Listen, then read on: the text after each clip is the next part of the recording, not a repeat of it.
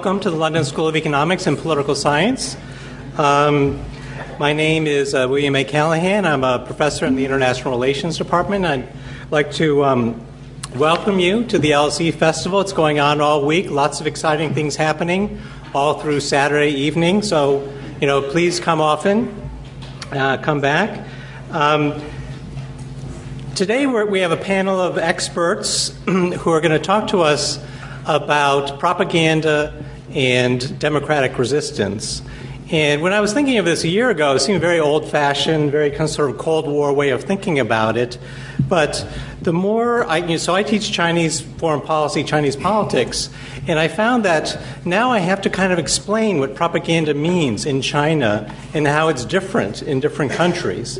So that's actually one of the reasons why I organize this panel, is to take advantage of people's knowledge and expertise and experience in different places with different concepts of propaganda and democratic resistance.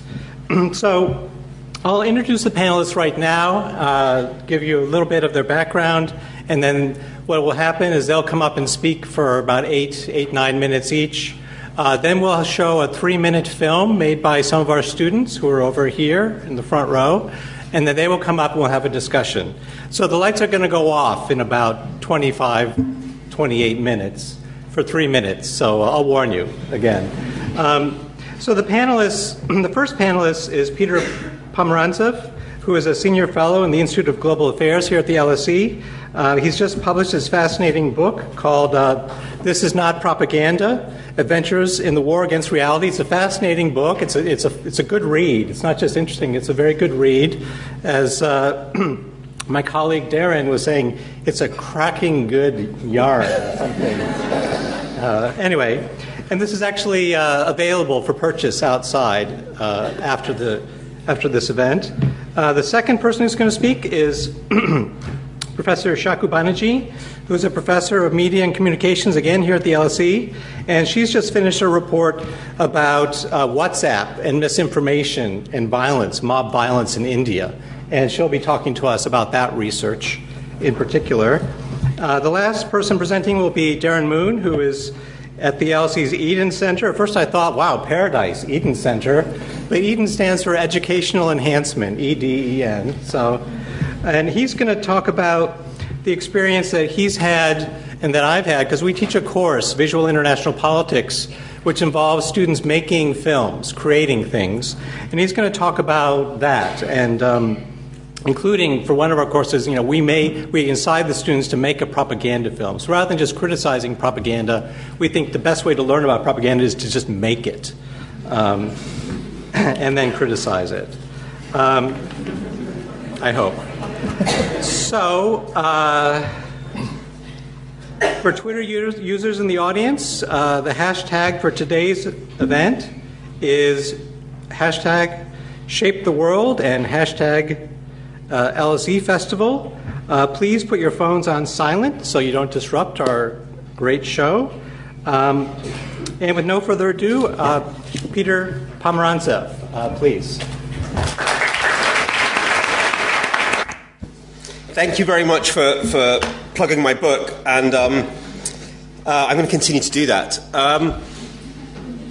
So it is actually completely relevant to the title and the theme of today's discussions. The book actually starts with a family story, and it's part memoir, part family memoir, and it starts with the story of my father being arrested in 1976. As my surname might give you a clue, I have some sort of Eastern European roots.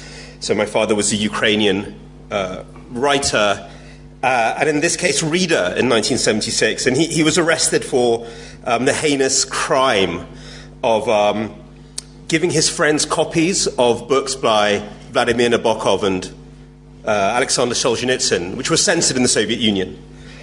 And I tell the story of his arrest. I tell a story about his struggle to kind of like the simple right to read and to talk about what he wanted to. About how in between interrogations he would kind of like take a shortwave radio and try to sort of like use the Spadola dial to kind of find a way through the fog of Soviet jamming to listen to Western radio stations, about the literature that he wrote at the time. He was both a reader and a writer, and which is all about self-expression, all about sort of expressing your own worldview in a totalitarian-ish system. The reason my book starts with a family story is not self-indulgence. It's there as a kind of a small example, a concentration of the formula, axioms, assumptions that we had about what was a democratic information space in the 20th century, what dissidents like my parents would have been at the avant-garde of striving for, but which was kind of assumed as the building blocks of a democratic idea of information. So obviously freedom of expression, that's, what was the core of the struggle, freedom of expression against censorship. A certain idea of the free self, of a free personality that could, listen to jazz and rock and roll and express themselves and their own inner feelings. So both rights and a certain idea of the personality. But also pluralism, the idea that, the more media that we had, the better it would be for democracy, the better it would be for debate. And you think about my father trying to listen to a radio station jammed by the Soviet censors. And kind of underlying all this, an idea the powerful were afraid of truth. Yeah? That you could hold the powerful accountable with the truth. And why else were they doing all this censorship and trying to crush truth? The book that my father was arrested for was Alexander Solzhenitsyn's Gulag Archipelago, which told the truth about the Soviet sort of penal colonies. And even, beyond these kind of principles, there's sort of metaphors that we often used that seem very potent, like the idea of a marketplace of ideas, that, the more information that we have, eventually the best information would rise to the top. And in the book, I contrast sort of my parents' struggles, and it's a cracking good yarn with sort of a happy ending, with what I see today and what we study at the little research initiative I co-direct at the Institute of Global Affairs called ARENA. Because the world that we look at, all those assumptions have been turned upside down, certainly questioned. So, in a world where you can create so much disinformation at the click of a button, we can create whole armies of cyber militias and online trolls with such ease. Does the metaphor of a marketplace of ideas still hold? Are we quite sure that there's some sort of theory of rational information choice that will make the best information come to the top? And what happens when pluralism doesn't guarantee debate? When we see pluralism tip over into what some people call polarization or factionalism or partisanship, but so intense that democracies stop being able to have an evidence-based conversation. When people live in different reality bubbles, making any kind of genuine interaction very difficult. And even freedom of expression, which is, the holy grail in the International Declaration of Human Rights that dissidents like my parents would cling on to. In my new book, I go across the world. I go to South Asia and Latin America, to Ukraine and America. And what I find over and over and over is regimes not necessarily using the secret police to arrest people, not necessarily censoring people, but creating kind of online militias and mobs to go after critical journalists and opposition. To kind of swamp them with a deluge of messages that say, you're fake news, you're a traitor. And when the critical journalists sort of say, hold on, this is actually weirdly a form of censorship through noise, the regime spokespeople will go, no, this is freedom of expression. These are concerned citizens expressing their opinion about you. This is what you Democrats always fought for. And while the argument is clearly cynical, it's also, in some sense, correct. There's absolutely nothing in the International Declaration of Human Rights in Article 19, which is the article that dissidents like my parents sort of clung on to, that says anything about disinformation. It just talks about the right to receive and impart information. There's no category called disinformation. And of course, we have a generation of leaders who don't seem to care about being caught out with the truth. You can scream the truth at them and they just shrug it off. If anything, they seem to revel in their lies, in the right to lie, in casting off the glum reality of facts. And we see that both in democracies and non-democracies. Now, you'll have to read the book about my investigation about why that's happened and what do we do about it. But let me put forward a couple of ideas to further the discussion. Literally, I ran down here finishing off a report that I've been working on with colleagues from both North America and Europe about how to regulate the internet. Now, do you think regulation has a part to play? But it's not the one that most governments are opting to take at the moment. Most of the push, a well-meaning push, in the face of these kind of avalanche of bots and trolls and disinformation, is to start to try to control content, which is impossible online, essentially, because there's just so much of it. And probably illegal. It probably does go against human rights principles to start to censor what Sajid Javid called user-generated content when he was still Home Minister. I think we're going to have a different form of regulation, one that empowers people online to understand how the information environment around them is shaped. And the problem isn't with one person saying you're fake news. The problem is with whole armies of inauthentic and coordinated accounts saying that you're fake news.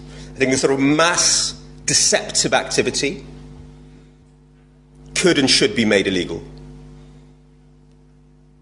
Not individual anonymity, that's fine, but mass coordinated behavior. Actually, some of the platforms already say they'll do that, but it's impossible to say whether they're doing that with any kind of rigor and consistency. So I think this has to be passed into a sort of regulatory hands. And I've only got 40 seconds left. I've got a stopwatch down here. We've covered quite a lot of ground, though. We've gone to the Cold War, gone across the world, we've done regulation. And then, to make things much easier, I do think we probably have to start thinking about a new idea of public service media. Yeah? If the problem is this polarization, this partisanship, this fracturing of a common conversation, which was never very good in the first place, let's be honest, let's not romanticize the past, but which seems to be breaking down, I think we need a generation of media, of civil society actors whose job it is to get up every morning and think, okay, how do we generate that common conversation?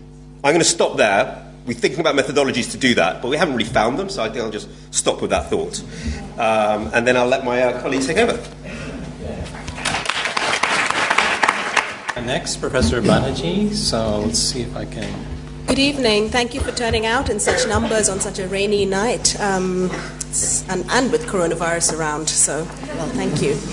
I wish I could say that it was a pleasure to come here and talk about this subject. It isn't. Every single time I talk about it, I feel totally constricted. I sometimes lose my words. It's something very close to my heart because India, or the idea of India, is something very close to my heart, and talking about it as it is being destroyed by people and by technology and by ideas is a very hard thing to do. So you'll bear with me if this is quite an emotional presentation, since what I'm talking about when I started writing the report was merely isolated incidents of lynching, where mobs would gather basically through WhatsApp groups to commit murder. They would murder an individual, has now become a full-on, full-scale, ongoing pogrom in India's capital city, New Delhi. And it has been picked up recently by the mainstream media. It has been picked up particularly by the European, US, and British media. And that's been a long time coming because people like me have been asking for them to pay attention to this subject long before the pogrom started for the last 12 to 14 years.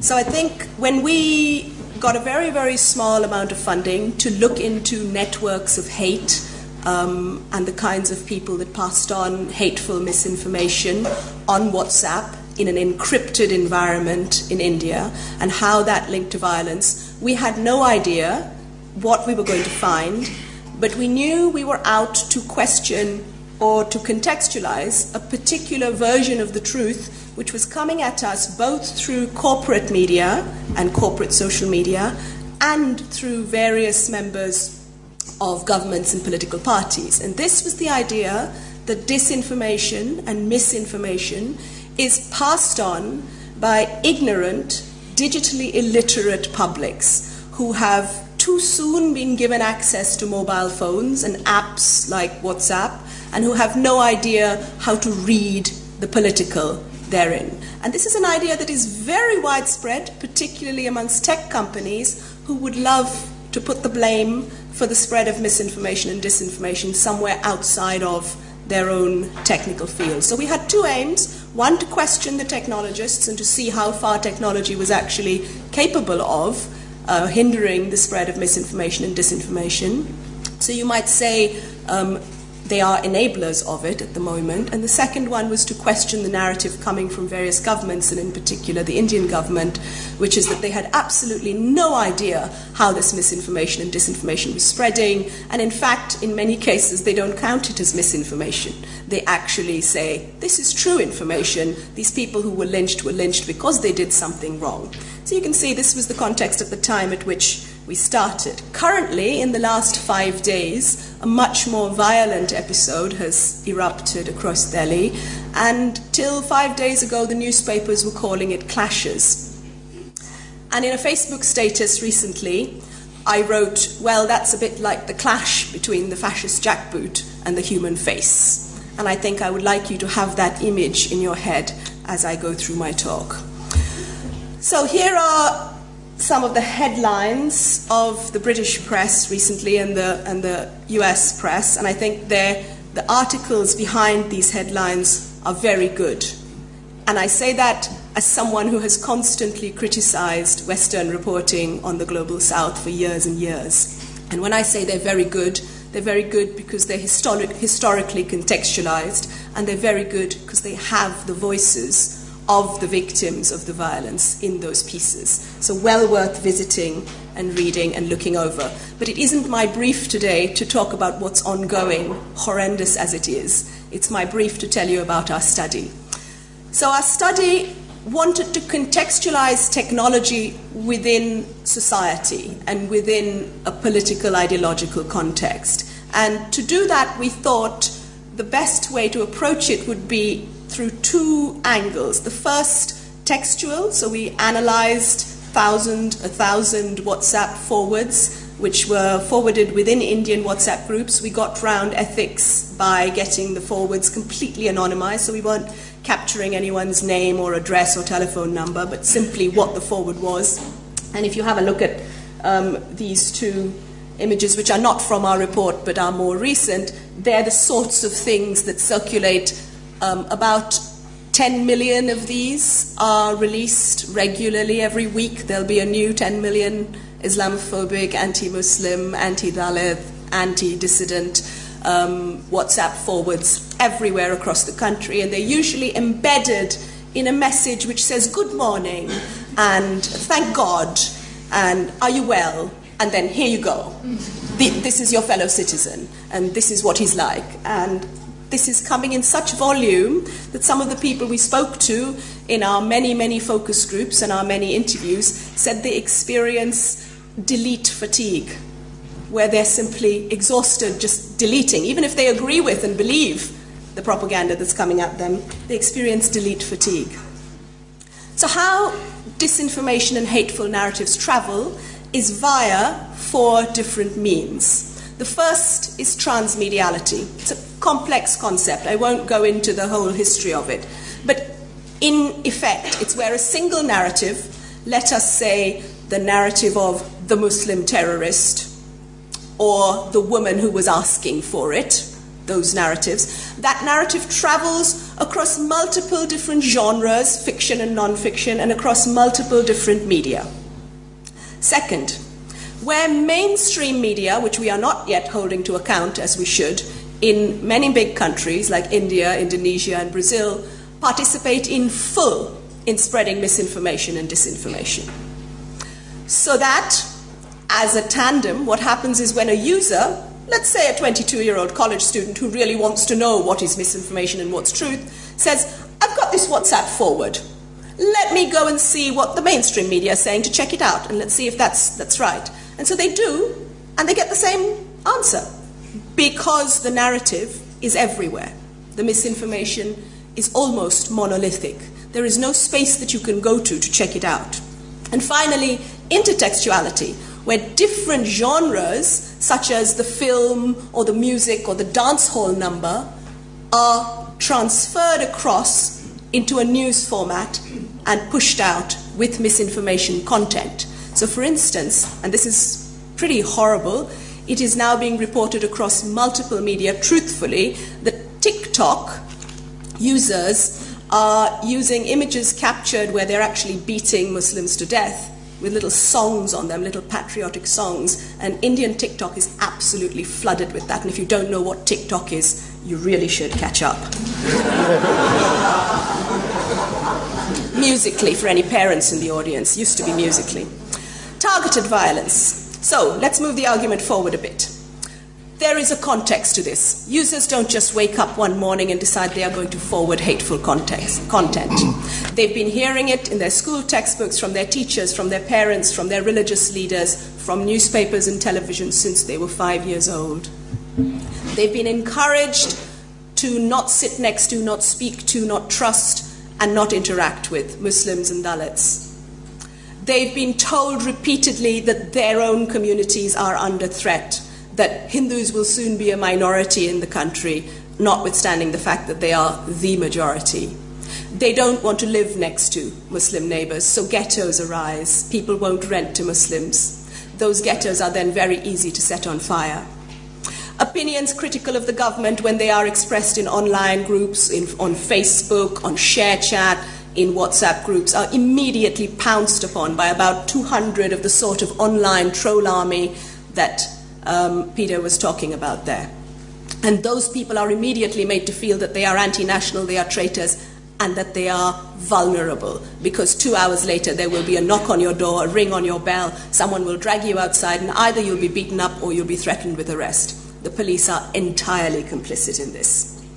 So in the ongoing anti-Muslim pogroms in Delhi, WhatsApp misinformation and disinformation is playing a key role in thoroughly frightening the Hindu majority population into thinking that all Muslims in Delhi want to purge them from the city, which is entirely false. And the truth, which is that Muslims are being purged, is entirely suppressed in those WhatsApp groups.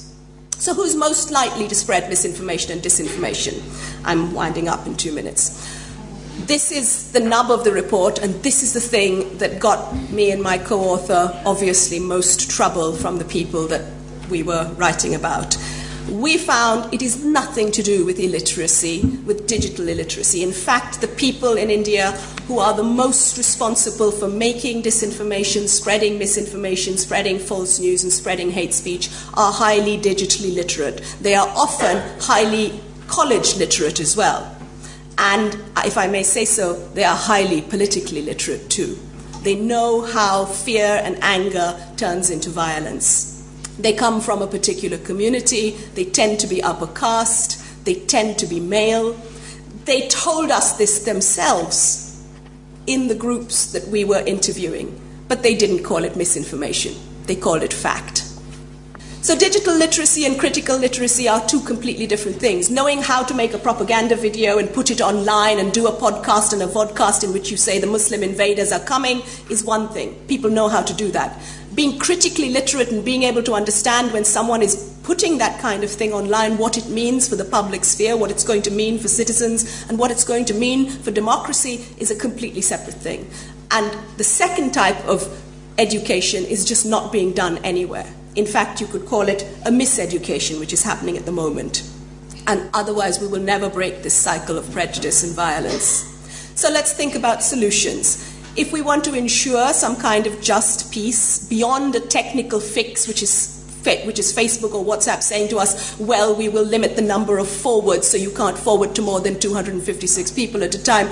Well, actually, sorry, mate, there's a little technology fix in India, which means that you can plug a $1 piece of technology into your phone and then forward to 10,000 people. There are also old versions of WhatsApp around in India which don't have those limitations on them, and people just load the old version rather than the new version. There are many ways that people can work around technological fixes. Democratic people know that the best because they started out doing that with VPNs, and it's now the other side that uses that against us. So I think we need to have a concentrated, international, connected-up effort to recognize Islamophobic content as a hate crime and to put these kinds of people in their place. And I am not someone who in any way supports the kinds of regimes that border India on any side. There are plenty of hate crimes against minorities going on there, and there are also colleagues and scholars, friends of mine, working on exposing those. But I am talking about my beloved India, which is no longer a place where it is safe to be either Muslim or Dalit or a woman or a dissident. Are we hopeful? Not particularly. Thank you very much.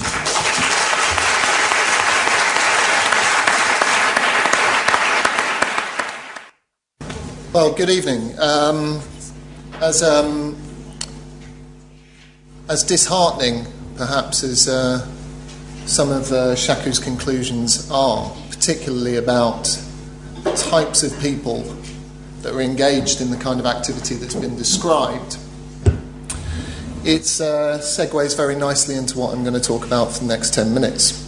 And what I'm going to try and do for you is to provide some kind of framing before we invite three of our students from the IR318 course onto stage to screen for you one of their documentary films produced this year, but also to address what the challenges are for education institutions and for us as educators when we can see that these types of disinformation campaigns are peopled by individuals with very high levels of educational attainment, with very high levels of digital literacy, then quite obviously there is a clear challenge to the current provision for digital and critical literacies within education.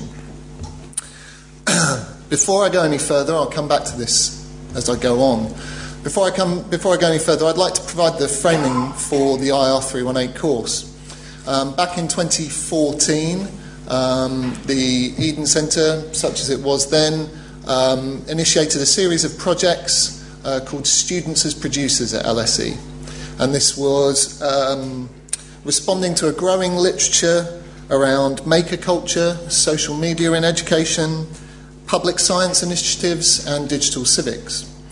And with a small investment, we pursued a range of exploratory pilots across digital storytelling, filmmaking, blogging, undergraduate student journals, and games-based learning. And the original conception for the IR318 project came out of that group of projects here at the school, many of which I'm happy to say are very well embedded within departments and are continuing as established practice across the school. This programme was pursued for its pedagogic value, primarily, to explore the opportunities afforded by digital media and new technologies for educators in the classroom, and to try and create enhancements and enrichments to student learning. But what's quite clear is that they serve a much greater purpose beyond that. I'd also like to just note that this is not to put digital media forms of assessment in opposition to traditional textual assessment. In actual fact, quite the opposite. Some of the most successful implementations of digital media for assessment have been in contexts where a multimodal approach has been adopted, and where the integration of textual assessment and different types of media assessment have been really well integrated.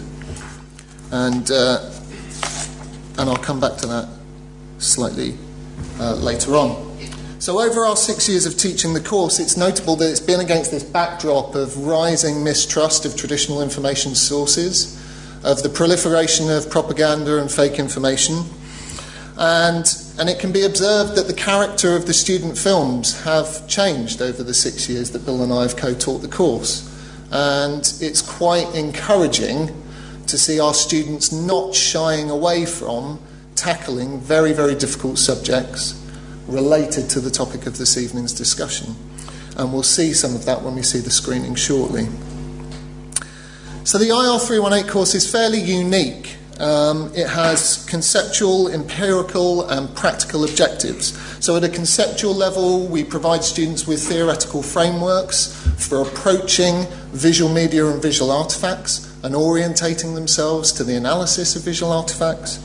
At an empirical level, they get an opportunity to interrogate and apply those theoretical and critical frameworks to some concrete examples where visual artefacts have been significant in changing or influencing the direction of international political events. And then practically, we provide students with an opportunity to embody some of those practices and create for themselves a documentary film. So the course is really intensively taught. The course leverages very strongly both active learning and experiential learning approaches. So that's the process of learning by reflecting on what one has done. And we scaffold a series of formative assessment activities that feed forwards week by week and which generate the content with which students then critically evaluate in seminars. And the character of our seminars, and perhaps the students will speak to this a little later, is maybe something more akin to a kind of maker workshop or a hackathon than a traditional academic seminar. So really engaging students as co-producers and co-creators of knowledge as they progress their way through the course. Students are given a basic introduction to conventions of film grammar, to the technical information, the minimum technical information that they need in order to be able to approach a camera and to start using it to capture and record events around them. And then we get them started.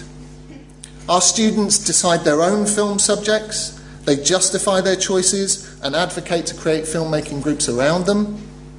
And frequently what we see in the classroom is their ideas revised and reimagined as they go about the process of deciding on what will eventually constitute their final documentary subjects.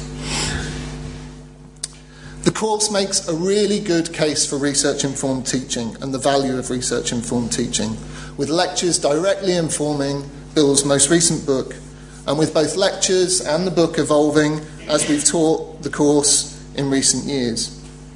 Bill's dedication of the book to the IR 318 students stands as testament to the type of experience in the IR 318 classroom. It really is vibrant, lively, and with a genuine sense of this being a shared intellectual enterprise between teachers and students. Also, it's a really great example, building on what Shaku said, of how complex and dynamic these digital and critical literacies can be successfully integrated into subject teaching within the domains. And this is really important, as historically, the question of literacies have often been exiled to the extracurricular hinterlands and rubber-stamped as simply skills training. What Shaku has described to us demonstrates very well why that is entirely insufficient if we wish to address these problems of the destabilisation of facts and truth in public discourse. The course makes a really good case for documentary as a valid pedagogical tool. Now, filmmaking as a research method still struggles to assert itself and the validity of itself as an approach within certain disciplines. Everything takes its time. But documentary is useful to educators precisely because it is so hard to pin down, and precisely because of its inherent tensions and the unavoidable problematics around truth, fact, and faithful representation. Oft cited, but John Grierson's famous line about documentary film as the creative treatment of actuality is exactly why it's appropriate as an educational tool for trying to teach students to have a more nuanced and critical understanding of digital and critical media literacies. In a way, it seems strange to be talking about students pursuing documentary filmmaking as a form of assessment. It seems strange to be having to justify the validity of digital media for assessment alongside traditional textual forms. It's 50 years since Paulo Freire's Pedagogy of the Oppressed introduced the idea of critical co-investigators in dialogue with the teacher. It's 30 years since Aronowitz and Giroux's postmodern education and the reclamation of mass media as a valid subject of inquiry. And it's nearly 20 years since Brian Goldfarb posited the idea of students as producers in his influential Visual Pedagogies text. However, post-Kuhn, everything has its turn and everything takes its time to establish itself across the disciplines. But what's clear is, against the current backdrop, there's a real imperative for addressing these questions of truth and fact in civil life.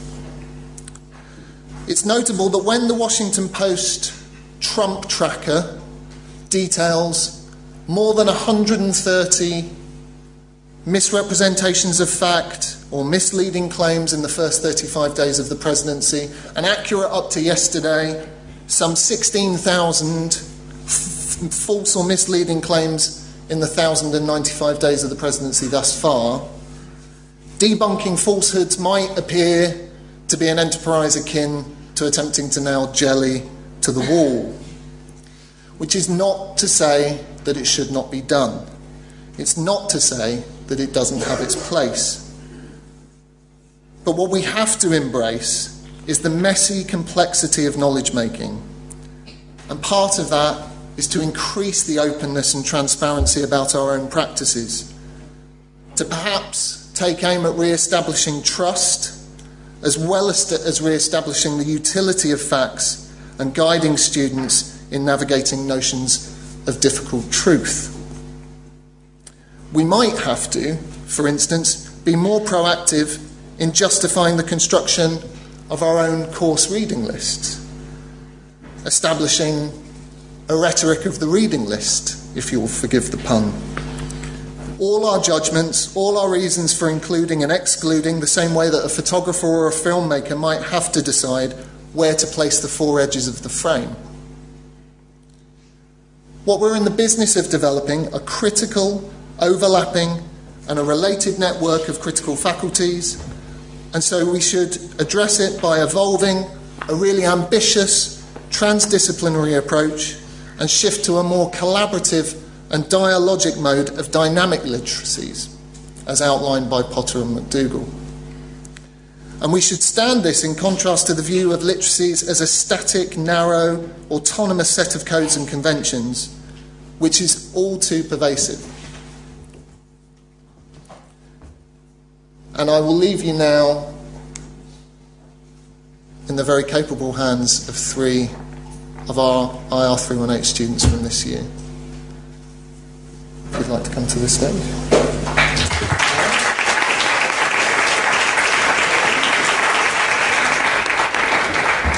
So if we could dim the lights, we'll watch this 3-minute film.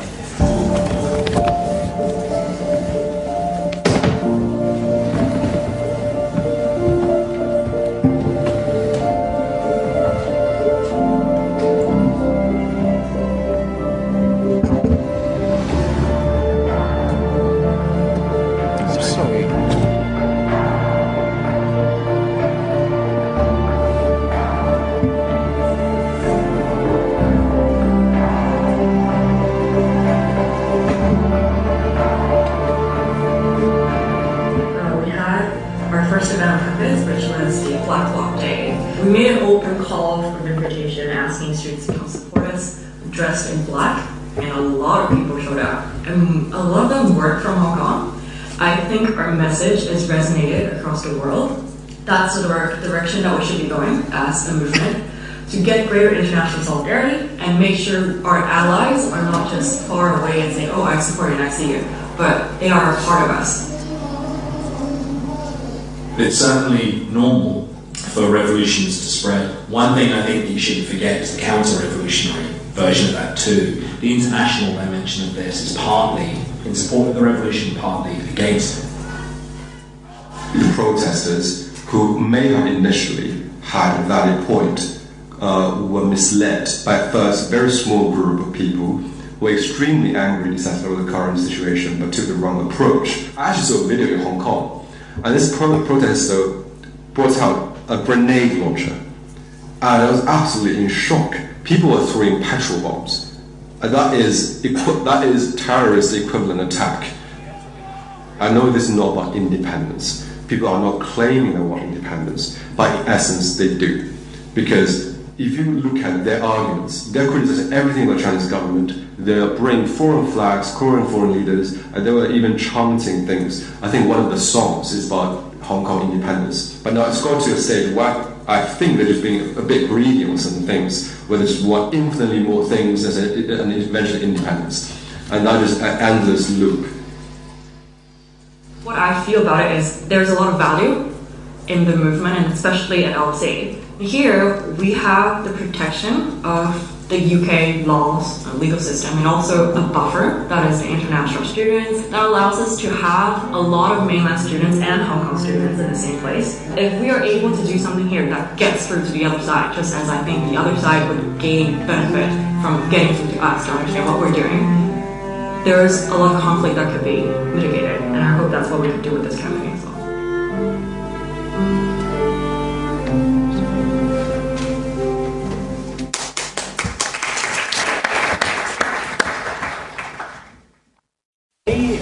That's Jad Baghdadi, Olivia G, and Victoria Shum. I'm going to start off the Q&A by taking the director's, the chair's privilege, and ask. I think Jad's going to answer. Like, what did you learn from making this film? Okay, so we the Hong Kong protests started in June, and we decided to do the film in October. So we all had our views, especially Olivia and Victoria. We had opinions, and they didn't really align very well, to say the least. So that was a challenge at first, to see which direction we want to go. But I think in many ways it served us well that we kind of balanced each other in that way, me being in the middle between them. And it made sure that we didn't give one side more time over the other. And simply this was the 3-minute version. We did a 10-minute version for the course, and we interviewed a lot more people for long periods of time. And simply by talking to them, I think it helped us challenge our views more and think in different ways and more critical ways.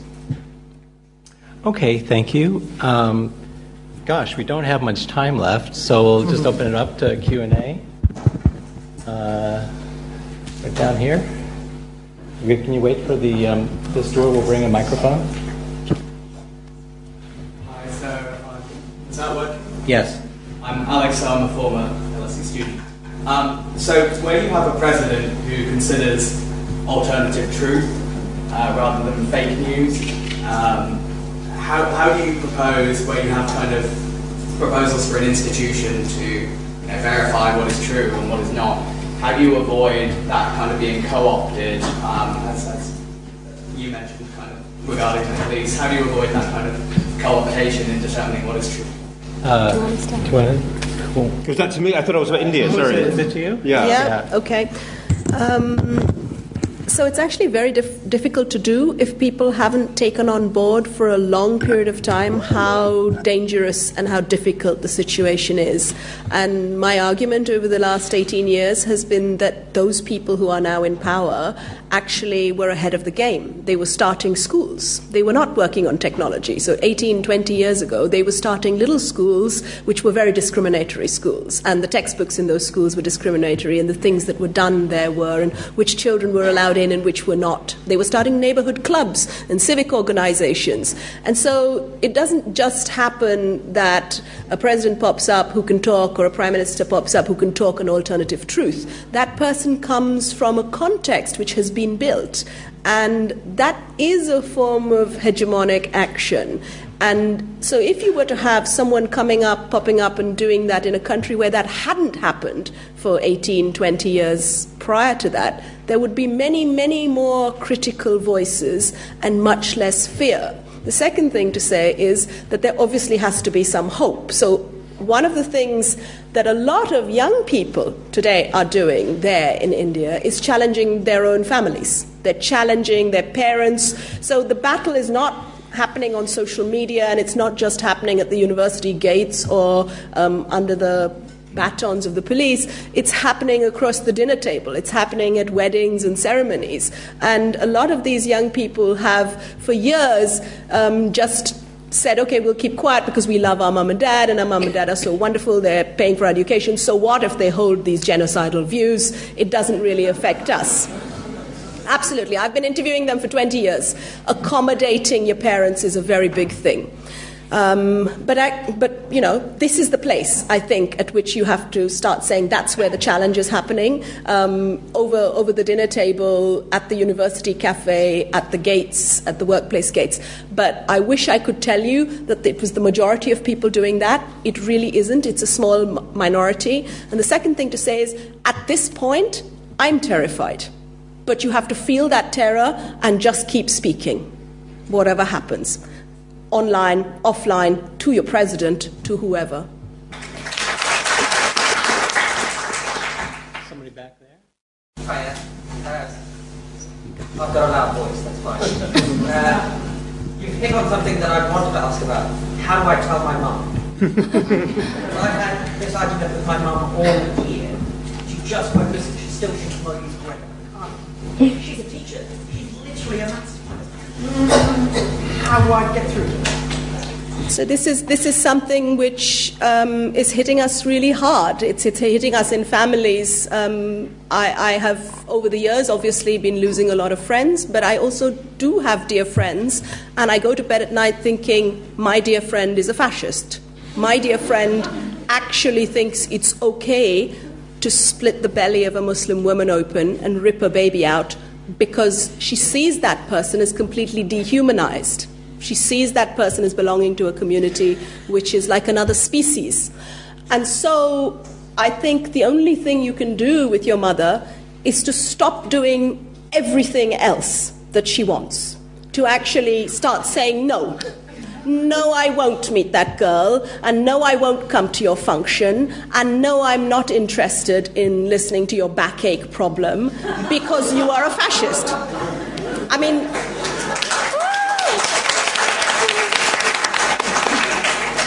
okay, we have time for maybe one more question. Is there a woman? We haven't had any women asking questions. There's a woman in the middle here, right in front of you. Yeah, right there. Good. Yeah, I'm sorry, it's very India-specific. In the recent Delhi election, we saw deepfake videos coming into picture, and that misinformation has developed into that. So is there any way in a developing country like India, where regulatory frameworks are not that strong, that we can control deepfake videos which are coming into picture? So that's an excellent question. So you're asking about controlling deep fake videos. And I think that's not just the case asking about regulation in India. Can you control deep fakes in the US? Can you control deep fakes in the UK? I heard, and I've seen evidence, that the Brexit referendum also rested on many bits of fake and false information which were embedded alongside truthful bits of information in such a way that people couldn't recognize them, and they were spread far and wide on Facebook. So one of the things that we tried to do with WhatsApp when we were talking to WhatsApp about what they could do is to argue that their regulatory mechanisms need to be much, much stronger, and that they need to take down content. And they, of course, claimed privacy, anonymity, and encryption as a reason for not doing that. And we said, well, hang on, you're the same company as Facebook. And Facebook is taking down content which is critical of the Modi regime, is taking down content which is critical of Trump. It is not actually on the side of democracy. So I think there is loads we could do in every single country, even with very weak regulatory regimes, to put people pressure on big tech companies which depend for their profit on us using them. Saying that, I feel like a hypocrite. I'm on Facebook. I've gotten off WhatsApp. But it's a difficult balance, and I think we need to find a way of putting pressure on them so that they regulate much better. But equally, you have to challenge the fact that just like the mum out there and the other mothers who are fans, these tech companies are frequently fans of the dictatorships rather than of popular pressure and democratic movements. Peter, do you have anything to say about this sort of thing, about what we should do? What I should tell my mother? God, you've got a different kind of mother. Because you were talking about new methods and your new project of trying to not just Look, it depends. And I think it's important to take a step back. So I was doing a 10-minute presentation there. And this question of polarization and bringing people together. We're interested in polarization as a strategy used by the powerful against the powerless. I don't think it's about 5 minutes to Hitler or 5 minutes to the Jews. I actually would push back against that philosophy quite hard. We're looking at that. We're looking at a situation where the powerful probably can't have hegemonic control over the media space anymore, as they would love to. And so their strategy, whether it's in Hungary, even in China and Russia, when you dig deeper into it, is to create polarization around an idea of the people and the non-people. And it sets up an othering which later leads to violence and sets that in place.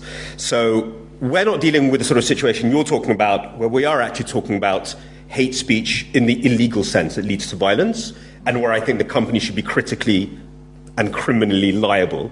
I do think our laws need to change to make them liable for content that leads directly to violence. But we're talking about quite a few steps before that, when we're just seeing this polarization strategy be created. And what do we do at that early point? That 20 years ago point, because we're talking about something else, which is really, really much more, needs much tougher measures. But where media can still intervene. And so we try to understand the mother. We've got now the mother thing. We try to understand the mother. We try to do focus groups with the mother. We try to understand what motivates the mother. And then we try to create content that engages them in a conversation. Usually, and again, I'm sort of using these massive generalizations, that kind of being able to take people and form their identities around polarization and usually around hate comes during quite historically and socially traumatic periods, when the old identities, the old norms have disappeared, when, for example, I look at Russia and Ukraine a lot in the 1990s, when there was this huge amount of social churn, and we saw Putin creating an idea of the Putin majority, and everyone outside of it is the enemy. So you want to get into those traumas quite early. But we're talking about subtle, clever, what is the BBC of the future stuff. You're talking about, I think WhatsApp should be criminally liable if they do nothing about speech that leads directly to violence. The question is, are they liable for every bit of content? Or, and here let us give Sajid Javid his due, I think the British approach, actually, about a duty of care is not a bad one. So they're not liable for every piece of content. But there is a regulation to show, are they doing something about this? But that, we're talking about illegal content and illegal speech, which is quite a small category. Most of the stuff that happens in the world is not that.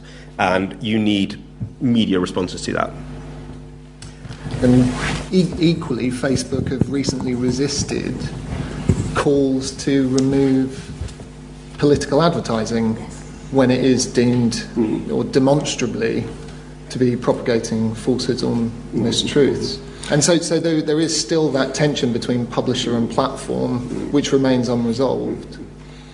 We don't have time to talk about this. That's so interesting, because that's where the debate is at the moment, and it's such an interesting one. Well, actually, our time is up. This I'm not used to this. So I